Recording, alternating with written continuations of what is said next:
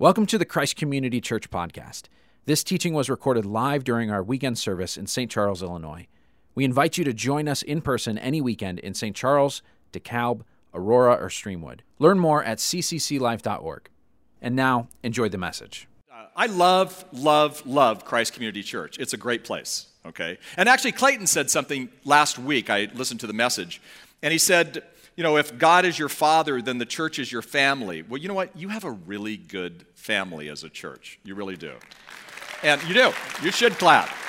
And when I talk about family, a lot of times I talk about the fact that parents, we need to lead, okay? We can't let the kids, run ragged over us. And you know what? You have a great leader in Jim, and you have great leaders on your staff. Great people. So anyway, you did well by coming here. I'm just telling you that right now.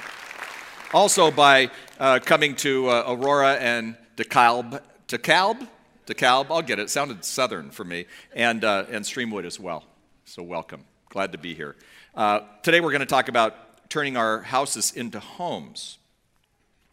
You know, we can live in a house, and it might even be nice on the outside, but sometimes on the inside it's not. I grew up in a home like that. My dad was an alcoholic. My two brothers are alcoholics. My grandfather on my mom's side died of alcoholism. I got married to Kathy. She came from just kind of a dysfunctional family. So, we thought it was going to be easy. It wasn't necessarily easy. And I think at the beginning we had a house, but we really didn't have much of a home.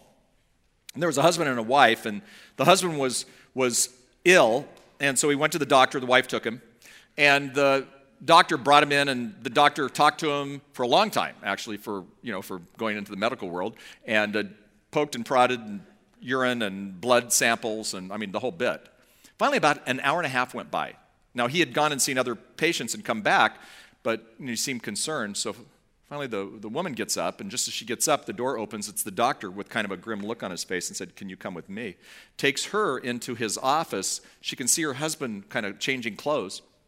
And he said, "Your husband is severely ill. And in fact, he's so ill that if you don't do exactly what I tell you to do in the next 12 months, I'm afraid your husband's going to die." And nobody wants to hear that. Well, what should I do? Well, first of all, he doesn't eat well. And I know you both work, and I know you both have young kids, and you're stressed from what he says, but he's eating that sugary cereal, and he says he doesn't cook breakfast. So is there any way you could get up earlier? I think it would be an hour earlier from what he said. And could you just fix him a nice warm breakfast? He said he liked ham and eggs. If you could do that, that'd be great. And furthermore, if you could also do all the discipline with the children, because I know it's stressful, and I know it's chaotic with the age of your kids, but your husband has a lot of stress from work, and he has a lot of things going on the inside, so if there's any way you could just kind of handle the children this for 12 months, and then you can go back to doing however you guys do it, but let him just kind of play with the kids. No nagging or negativity also. So in the next 12 months, no nagging to your husband, no negativity. She's like, wow, that's not going to be easy. And then one last thing, with kind of a gleam in his eye, if you could just please his every whim for the next 12 months. I think he'll be fine, and I think he'll be healed of what's going on with him, and you can kind of go back to doing life, but you're going to have a healthier husband. So she's a little stunned. She goes out the door. She picks up her husband, who's in the waiting room. They get into the car. They haven't said a word. He's driving. He says, "I think he thinks I'm really sick. He wants me to come back. He took tests. He asked lots of questions. What did he say to you?" "You're going to die." The point is, relationships die, family closeness dies if we're not intentional about it. And sometimes we just expect, because we're family, that we're supposed to, make it a home, but sometimes it's more like a house with roommates because we're busy, we're distracted. I'm not sure what all the issues are, but the fact of the matter is that sometimes relationships fade. And relationships are what make a home, not the building that we live in or sleep in. Now, I mentioned that I come from somewhat of a dysfunctional family, and people kind of ask me how I got into the idea of helping families succeed. That's the phrase that we do at HomeWord where I work. And I kind of laughed because I said, out of desperation, I wanted to learn what does a healthy family look like. In fact, I would say that the number one question people ask me, as I have the privilege to be in front of some people talking about marriage and family and parenting and things like that, is, what are the key ingredients that make up a successful relationship? And there are no simple answers there. And I don't think you would think that there's a magic wand, simple formula. That would just make it all be perfect. But two words have kind of risen above the rest for me, okay? And these two words I want to talk about today, and I actually want to say to you that it's a simple message, but it's not an easy message today as we talk about turning our own house into a home, see? And these two words are positive adaptability. Positive adaptability. What I have found is that a home where people live with positive adaptability is a home where people, can draw closer and do better. Now, as I started investigating healthy, happy relationships, I found that there were patterns. And the people who had the pattern of living with positive adaptability actually do better in their life. And the people who chose to not do the positive adaptability actually don't do as well. I mean, again, it's somewhat simple. The fascinating side to it is they have the same problems. They oftentimes have the same circumstances. They just look at it differently, and so it's partly their attitude. So I've got three simple points. Like I said, the first point is be adaptable. Comes right out of positive adaptability. There's a man named Neil Clark Warren, and he is the founder of eHarmony.com. You've all seen him on TV. He does the commercials. He has the great white hair. He's 83 years old. And he's been a mentor for me for a long time. We went to the same grad school at Princeton. We have the same interest. He actually is a wonderful Christian man, and he's a marriage expert and just a great guy. And I remember asking him one time in his office in West Hollywood at the eHarmony, whole big structure. And I said, Neil, what's the most important trait of a healthy, vibrant relationship? Without a moment's hesitation, he said, adaptability. And then we went on to have a discussion that actually one thing that you can be sure of, that I can be sure of, is that, life changes and stuff happens. And every one of us are going to go through a storm. It's not if we go through a storm, it's when we go through the storm. And so a lot of times, because there are storms, we aren't adaptable enough and we tend to crash. The truth is that it might be you got married, you have parents, there's a sickness in your family. There's a child who's violated a value of yours. It's very key. The list could go on and on. Money problems, whatever it is. Whatever causes a pit in your stomach. And what we find is that people who have those issues, and those aren't good issues, and all of us have had them, but those issues are issues that if we can be more adaptable, and I'm not talking about Pollyanna, just kind of fake, positive thinking type things, but I'm talking about if we can be more adaptable, we're going to talk about where we get that adaptability in a moment. But if we can be more adaptable, then we'll do better than those who don't. Stable relationships are adaptable. Unstable relationships aren't willing to be adaptable. And again, that's what we'll look at today. I mean, it's not easy. Nobody said it was going to be easy to do family. I think I thought it was because I wasn't raised in a home where it was easy, but I became a Christian when I was 16 years old, and I thought, because I'm a Christian, then when I get married and when I have children, it's going to be easy, and it hadn't been easy. I mean, Kathy and I write books on marriage, okay? And yet we have what we call a high-maintenance marriage. We have great kids who are adults and have done fine, but man, they've had bumps along the road. See? Well, basically, I like to sum it up this way. A sinner married another sinner, and then you have sinnerlings. That's the family, okay? Now, Jesus speaks to this in a pretty profound way, and he actually takes it on in a sermon that he gave. It was the most important sermon ever written and ever spoken. It's called the Sermon on the Mount. Many of you are very familiar with it, and the words of the Sermon on the Mount are pretty profound. All I'm going to do is I'm not going to exegete this scripture as much as use it as a preface for where we're going, but this is what we want to do. He gives us instruction. It's the closing of a sermon. When you hear the closing of a sermon, when he kind of, closes the Bible or whatever it is, you're going to listen to the closing of the sermon. It's often the part that summarizes where we've been going, and this is what Jesus did incredibly in Matthew 7:24. What he said was this. In Matthew 7:24, he gave a most profound illustration. He said, therefore, everyone who hears these words of mine and puts them into practice is like a wise man or woman who built his house on the rock. The rain came down, the streams rose, and the winds blew against and beat against that house, yet it did not fall because it had its foundation on the rock. But everyone who hears these words of mine and does not put them into practice is like the foolish man who builds his house on the sand. And the rain comes down, and the streams rose, and the winds blew and beat against the house, and it fell with a great crash.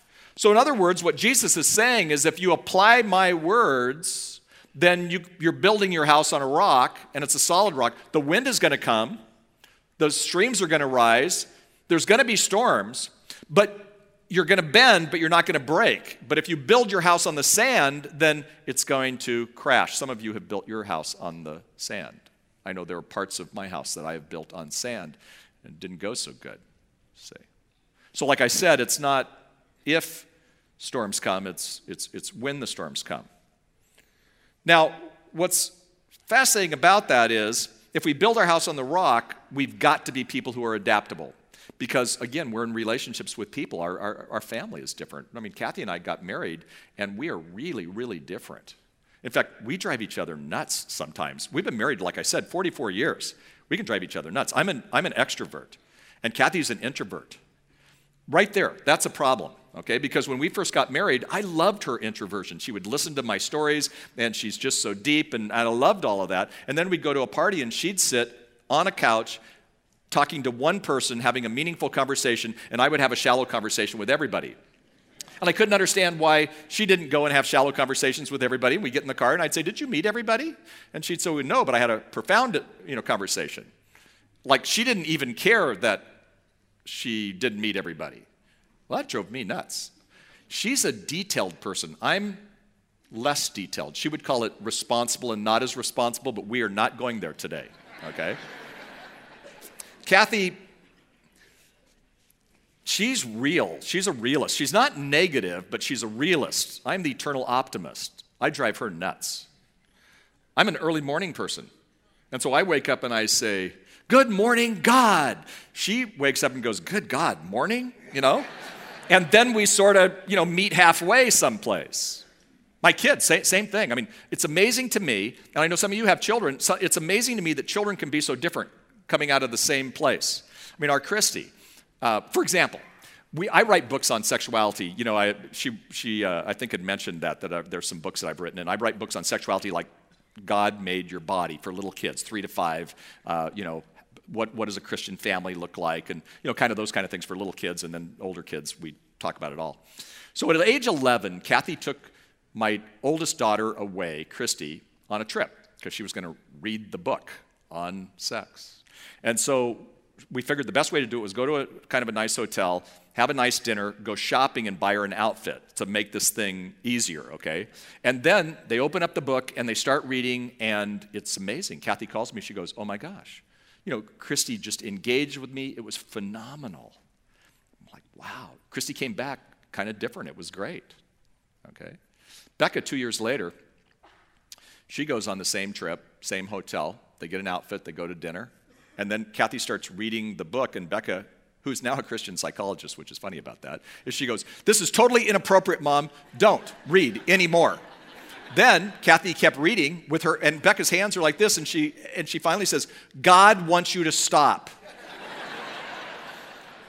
Plus, it's gross." Heidi, 2 years later, 222. Heidi, 2 years later, her birthday is October 31st, Halloween baby of all things.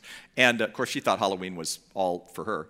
And she actually made extra, she'd go, trick-or-treating, and then she would go, "Happy Halloween, trick-or-treat, it's my birthday." So she would come back with like more candy than the other girls. Then I found out later that my girls started lying and saying it was their birthday too. See, it's the trick for some of you who still go trick-or-treating. But anyway, she says to Kathy, it's about August, and she says, "Are you going to take me, and are we going to read the book?" And Kathy goes, "Yes, we'll do it sometime around your birthday." And she goes, "Well, Mom, are you going to buy me an outfit?" "Yeah." "Is there any way you could take me earlier, because school's starting and I really need an outfit? Plus, I already know all that stuff because Lily, my sister's told me everything." So Kathy gets there, she opens the book, and pretty much Heidi goes, "So what do you want to know, Mom?" All three of them approached even that subject differently, is what I'm saying. And so when we approach things differently, if you would, we have to be understanding that there's a principle here that your family is not going to be the same as you. My family doesn't think the same way as me. My family doesn't react the same way as me. And my extended family the same way. So here's the principle. If you can get this principle, it is worth you coming to church today. Are you ready for it? Does it really matter? I mean, honestly, does it really matter? Now, some things matter. Please hear this. Drug addiction matters. Painful situations matter. Adultery matters. Abuse matters. But most things don't really matter, is what I'm saying. And if we live in a home where everything matters, it quickly becomes a house because people start running from us. So does it really matter? Let's take an important issue for those of you who are married of the toothpaste tube, sharing the toothpaste tube. That's an important issue, okay? Let's say that you squeeze the toothpaste tube from the middle, right? And you've always done that. That's how you did it. And then you get married and you find that your spouse rolls the toothpaste tube neatly, may I add, as Jesus would do. I mean, does it really matter? I mean, buy 2 tubes of toothpaste. That's what Kathy and I had to do because it kind of mattered to us. She kept squeezing in the middle and it was driving me nuts. I'm like, what is wrong with this person? She's in deep sin for doing it that way. And then finally, I noticed that there was a Jim tube of toothpaste and a Kathy tube of toothpaste. It doesn't really matter. Okay. Now, Dr. Neil Warren went on to say when he was talking about adaptability, and I love this quote. This was in the conversation. I kind of wrote this down afterwards. But he said, if I could give one gift to every couple on their wedding day and for every family relationship, I'd wrap up a large box filled with adaptability because no matter how good your relationship is, you'll have to be flexible enough to change yourself and at least tolerate your partner's or your family's differences. Really, that's one of the secrets to this. I told you it was going to be simple. It's not necessarily easy.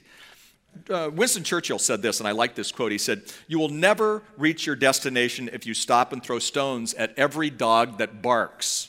Too many people in family, and especially even around Christmas, we're throwing stones at every dog that's barking, and we're not getting to our destination, and so we move from having a home to actually just having a house. And so what I'm saying today is that when we're more adaptable, that's going to be better. Adaptability is important. Be adaptable. Adaptable families don't whine. Adaptable families don't blame or they don't shame. So you be adaptable. Now, again, it's not easy if you're some kind of a control person. But it is a necessary ingredient to a successful relationship. See? Now, the second one is just as simple, not as easy, and that's be positive. Be positive. Some of you are filling that out in your notes right now. Be positive, be adaptable, be positive. Come to find out, positivity is the twin sibling to adaptability. Now, what's important to understand is that positivity involves the emotional climate of your relationships in your family, if you're married in your relationship. What's your emotional climate like right now? It's never going to be perfect. Please don't hear that from me, that you walk out and go, man, I'm a failure. No, but there's an emotional climate. And you can tell a lot about a family, you can tell a lot about a relationship by the emotional climate that takes place in there. Now, Dr. John Gottman, he's one of the leading researchers in the world when it comes to relationships. Jewish guy out of the University of Washington. Great guy, incredible. But one of the things that Gottman says is that one of the main differences of a stable or an unstable home, a stable or an unstable relationship, is the positivity that you have toward your loved ones. Okay? And that's a big deal. Turns out that positivity is a choice. You know, I say this a lot of times, but your circumstance may not change. And I'm sorry if you have a circumstance that can't change. Your circumstance may not change. But your attitude can change, and that makes all the difference in the world.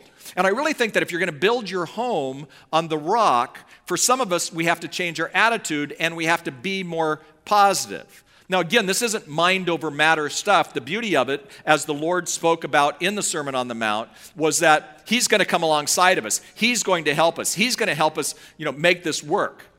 But to do that, we also have to have some action there, because life is more about perspective than it is about circumstances. And people who choose positive adaptability toward their family are just simply happier people, and so is their home. It's actually called learned optimism.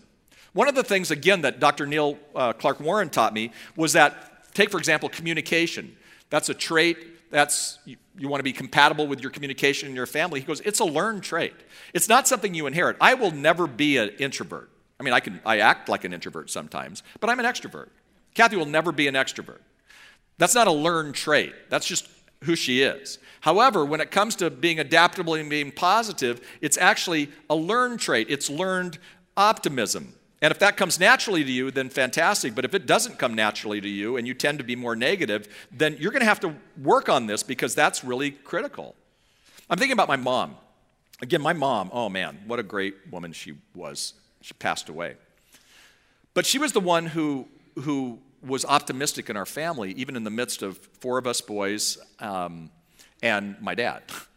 And so what she did was she took the lead. Now, I'm sure that there are times when she realized that she was just being intentional about it because it wasn't easy. I never thought about adaptability and positivity and all that growing up. It just wasn't a part of me. I didn't think about what she was going through, with an alcoholic husband and staying with him for 53 years. He ended up becoming a Christian. He ended up getting sober. And it's a great story, but the truth of the matter is those were tough times. Somebody would knock on the door, a friend of mine, and when I'm in high school, is Jim here? No, he's down at the gym playing basketball. Well, can I just come in and hang out with you, Mrs. Burns? She had this welcoming warmth. She made our house a home. My dad didn't. I didn't. My brothers didn't. It was one person. And so when you're saying, oh man, I hope my husband hears this, or I hope my wife hears this, or my kids, they need to hear this, or my parents. No, what I'm saying is one person can make a difference. And I watched my mom transform our home because she was willing to do something like that. And I think that you can do the same thing. Now, fascinating enough, this man, John Gottman, talks about the magic ratio. And what he's developed, and this is really interesting, and this is scientific, but what he's developed is if you have 5 positive interactions to 1 negative interaction in a relationship, that's the magic ratio, okay? Now, that's hard to do in a family because there's chaos and tension and stress sometimes in the family. And we bring that into the home where we sometimes don't bring it to work or we don't bring it to school or whatever, see? But what he said is he's never seen relationships, falter when it's 5 to 1, okay? You know what he says about 1 to 1? He says that's when you're headed for divorce, or that's when the family is just living in a house. Even 1 to 1. Now, there's relationships in here that are, more negative than they are positive as well. Those don't work. They're not healthy. And so this magic ratio makes a big difference. 5 to 1. Now, let me speak to negativity for a moment, okay? Now, some of you in here might struggle with this message because you maybe do slightly go toward negativity. Well, let me just tell you this. I'll tell you because your family may not, but negativity kills relationships. Flee from it. In fact, the Bible says in Philippians 2:14, do all things without grumbling and complaining. Now, there's a difference from being concerned. There's a difference from being, a person who's going to set boundaries to just being a grumbler and a complainer. And what that is that becomes our reflex reaction. What's your reflex reaction in relationships? What's your reflex reaction? Does it go negative or does it go positive? My mom had a reflex reaction of going positive. She was a realist and she looked at some of the issues in our family and had to deal with it, but her realism helped her become a person who had a reflex reaction of going positive. Some of us have this reflex reaction of going negative, and like I said, negativity can kill a relationship quicker than a wildfire. And frankly, we have to, again, like I said, flee from it. This may sound like an oversimplification, but negativity will devour the happiness of a home quicker than most anything. Now, if you're negative Nancy or you're negative Ned, you know what? People are fleeing from you. Maybe they're running to the computers, maybe they're running to their rooms, maybe they're running to a phone, maybe they're running to work, maybe they're running to church, maybe they're running someplace, but they're running from you. Because they don't want to be around that, so they tend to withdraw, and it could be all kinds of ways that they withdraw, some not so healthy. And what's fascinating about pessimism, if you would, if that's your view of the world, and you view it in a negative light, then it becomes what we call the self-fulfilling prophecy. You become what you've been thinking about. In fact, the Bible says in Proverbs 23:7 in the New King James Version, as he thinks in his heart, so is he. Emerson, great writer, quoted that scripture and then summarized it by saying, in other words, we become what we think about all day long. And some of us stew in negativity. So I was given the topic to speak today, and I love this topic. Because I really do think that we can change our houses into homes by bringing more warmth, by bringing more of an atmosphere of positivity, if you would. Now, you have problems and you have patterns, right? A problem is something that maybe we can go to Starbucks and we could sit around and we could kind of talk about these problems. We could probably get answers to your problems. It's harder when we talk about patterns, and I started talking about patterns here. So some of us have some patterns in our family. Some of us have some patterns in our relationships. I'm looking at some young people out here. If you develop patterns, it kind of becomes your reflex reaction. So if those patterns aren't going well, then you're going to carry that into your next part of life. It could be if you're a high school student into college and then into perhaps marriage and workforce and the whole thing, and sometimes that's not good. So let's deal with our problems, but it's the patterns that I'm most concerned about. Let me ask you a question. What are your negativity patterns? Do you know what they are? Do you know what your triggers are that cause you to go negative? Every single one of us have triggers. I didn't know mine. All of a sudden I had to start thinking about it. What are my triggers? You know what my triggers are? When I'm hungry, angry, lonely, tired. I get hangry, right? That says halt. And for me, I need to halt and change my reflex reaction, okay? What are your negativity blind spots? Now, you have they're called blind spots because we're blind to them sometimes. You know who tells you what they are? Your family. And they're probably right much of the time. Maybe we get defensive, but we need to hear what those are because studies show, and I think this is so fascinating, that we are typically more negative than we think we are. Isn't that interesting? And when you go negative, well, what's your real desire? Is your desire to prove that you're right or improve your relationship with that family member? A lot of us want to prove that we're right. And you can't prove that you're right and improve the relationship. They both, don't work at the same time many times. See. Now, my daughter, Becca, I mentioned she's a therapist, and she's actually been to this church. She loves this church as much as I do. She thinks it's awesome. And she specializes with working with adolescents, kids who, mainly girls who cut themselves and have eating disorders and all that kind of, fun stuff. She's really brilliant, actually. And she taught me a new word that's just moved into the English language dictionary, okay, and I'm going to teach it to you today. It's called awfulize. Awfulize, look at it. It's a verb. It's informal. And what you do is you imagine a situation to be as bad as it can possibly be. Are you an awfulizer? The illustration they gave in the dictionary is I awfulize the upcoming confrontation I was planning to have with my spouse. So do you awfulize? Do you go negative and then you make it awful? Okay. Well, I think sometimes we do that. I mean, my husband is coming home from work late again. He's probably having an affair. My son is going to impregnate the entire 5th grade class. We will never get out of debt. We will never get along. Never. Well, if you awfulize, then, things aren't working well for you, are they? Do you awfulize? What do you awfulize about? Is it working for you? Is it building your house on the rock or is it building your house on the sand when you awfulize? Now, I have the answer for you. Sometimes pastors, we don't always have the answer, okay? The Scripture has answer. But I have the answer for you, and what I'm going to do right now is I'm going to actually put you into a counseling situation. I'm going to show you in a moment a counseling situation that's much longer. We're going to do it in about 2 minutes. A woman is talking to a therapist, okay? And I think the therapist gives some good advice. Now, if you happen to be a clinical psychologist in here, you're going to think this guy's a little too oversimple, I would imagine. But I think it's a really important advice for those who awfulize, okay? Are you ready for it? Now, by the way, if you're over 40, you're going to know who the therapist is. If you're under 40, you're not going to have a clue, okay? His name is Bob Newhart. Here, let's watch Bob. Tell me about the problem that you wish to address. Oh, okay. Well, I have this fear of being buried alive in a box. I start thinking about being buried alive and I begin to panic. Has anyone ever tried to bury you alive in a box? No, but truly thinking about it does make my life horrible. I mean, I can't go through tunnels or be in an elevator or in a house, anything boxy. So what you're saying is you're claustrophobic. Yes, that's it. All right, well, let's go, Catherine. I'm I'm going to say two words to you right now. I want you to listen to them very, very carefully. Then I want you to take them out of the office with you and incorporate them into your life. Well, shall I write them down?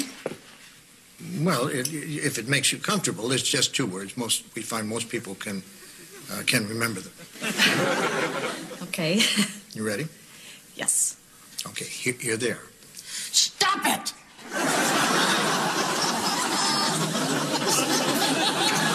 sorry? Stop it! Stop it? Yes, S-T-O-P, new word, I-T. So, what are you saying? You know, it's funny. I say two simple words, and I cannot tell you the amount of people who say exactly the same thing you're saying. I mean, this is not Yiddish, Catherine. This is English. Stop it. So, I should just stop it. There you go. I mean, you don't want to go through life being scared of being buried alive in a box, do you? I mean, that sounds frightening. Yes. Then stop it.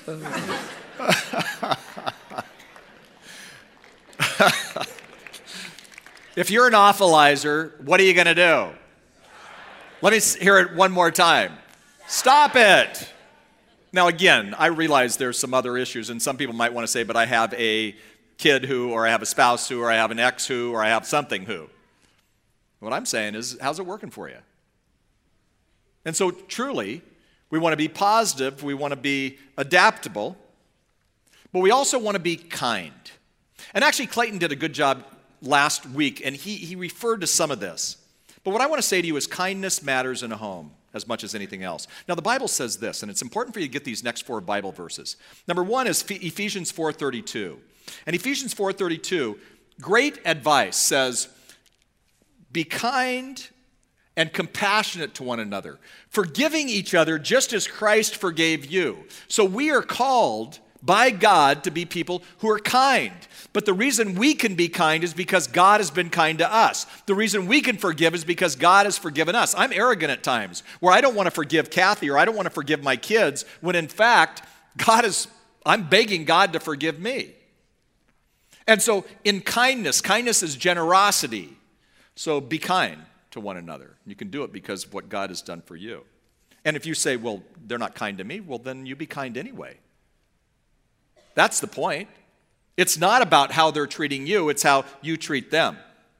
Because like I said, one person can make a difference in a family and can transform a family from a house to a home. Now, the other scripture is a scripture, it's actually the definition of love.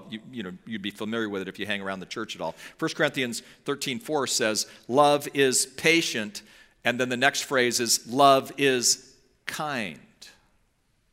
And so really, if you love each other, you're going to be kind to one another. Who are we least kind to? Sometimes we're least kind to the people in our home. We're not mean-spirited to somebody outside the home, but we get mean-spirited inside the home. Kathy, when we first got married, she used to always say, Jim, do you love me?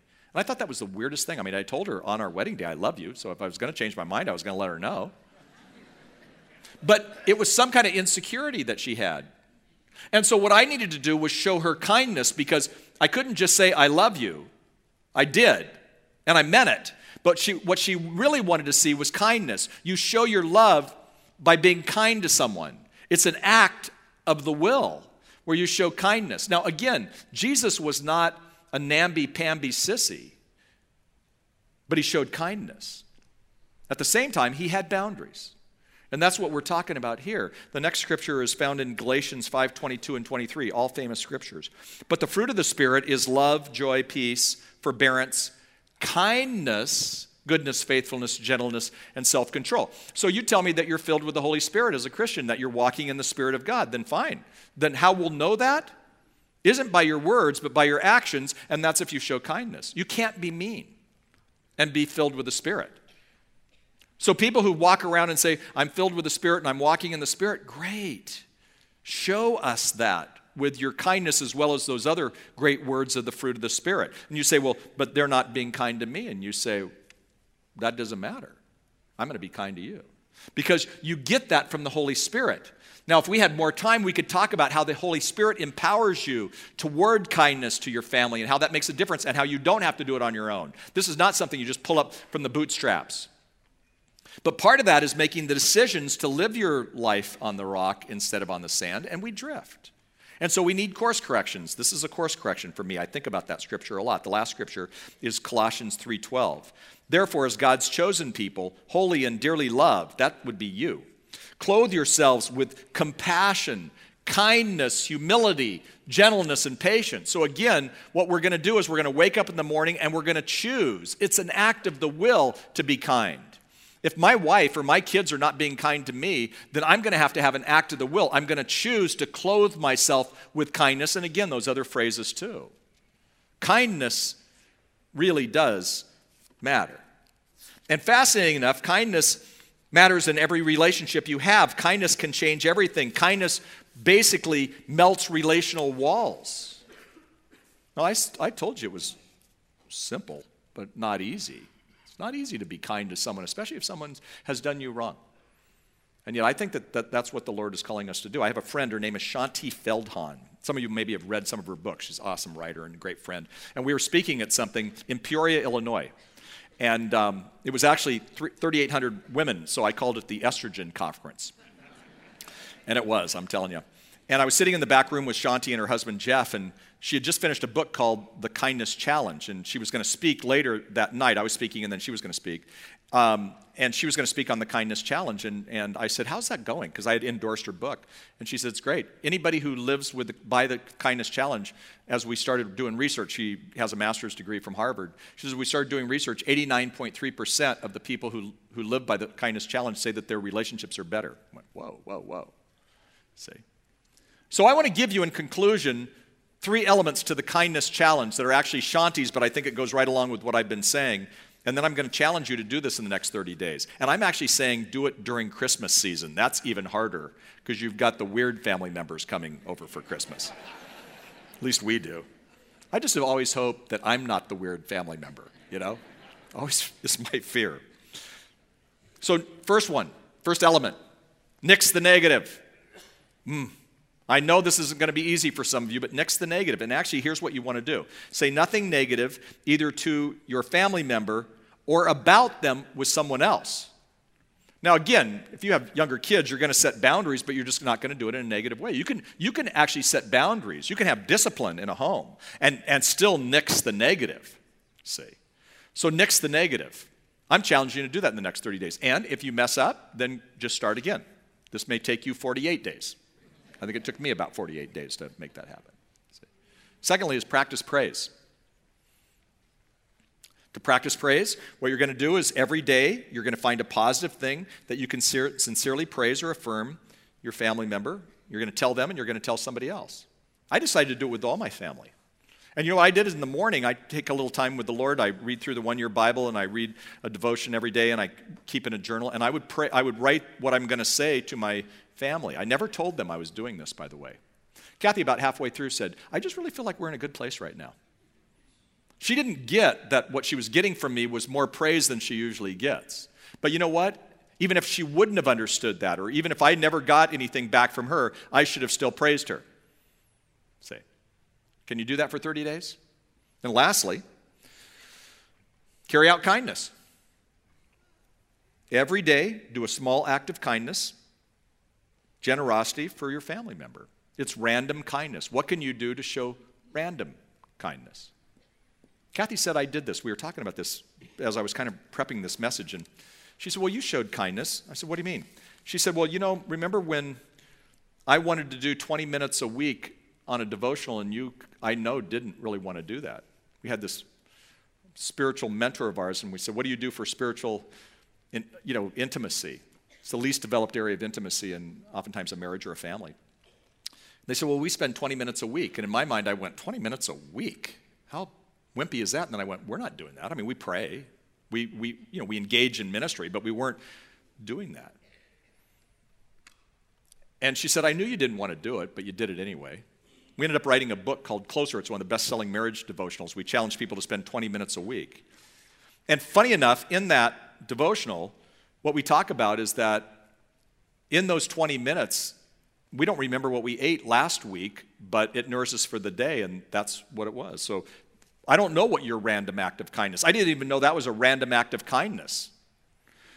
Can you do it? Can you nix the negative? Can you practice praise? Can you carry out a random act of kindness? I think you can. So no closing with a, kumbaya or a big, message or, big, story. I want to close with the kindness challenge. And I really want to challenge you as we pray to be women and men who would take this on. Move, if your house is a house and it's not the home, move it toward being a home. Let's pray together. Almighty God, thank you so much for the fact that we can't build our house on a rock without your help. And Lord, there's some people here who are going through some storms big time right now.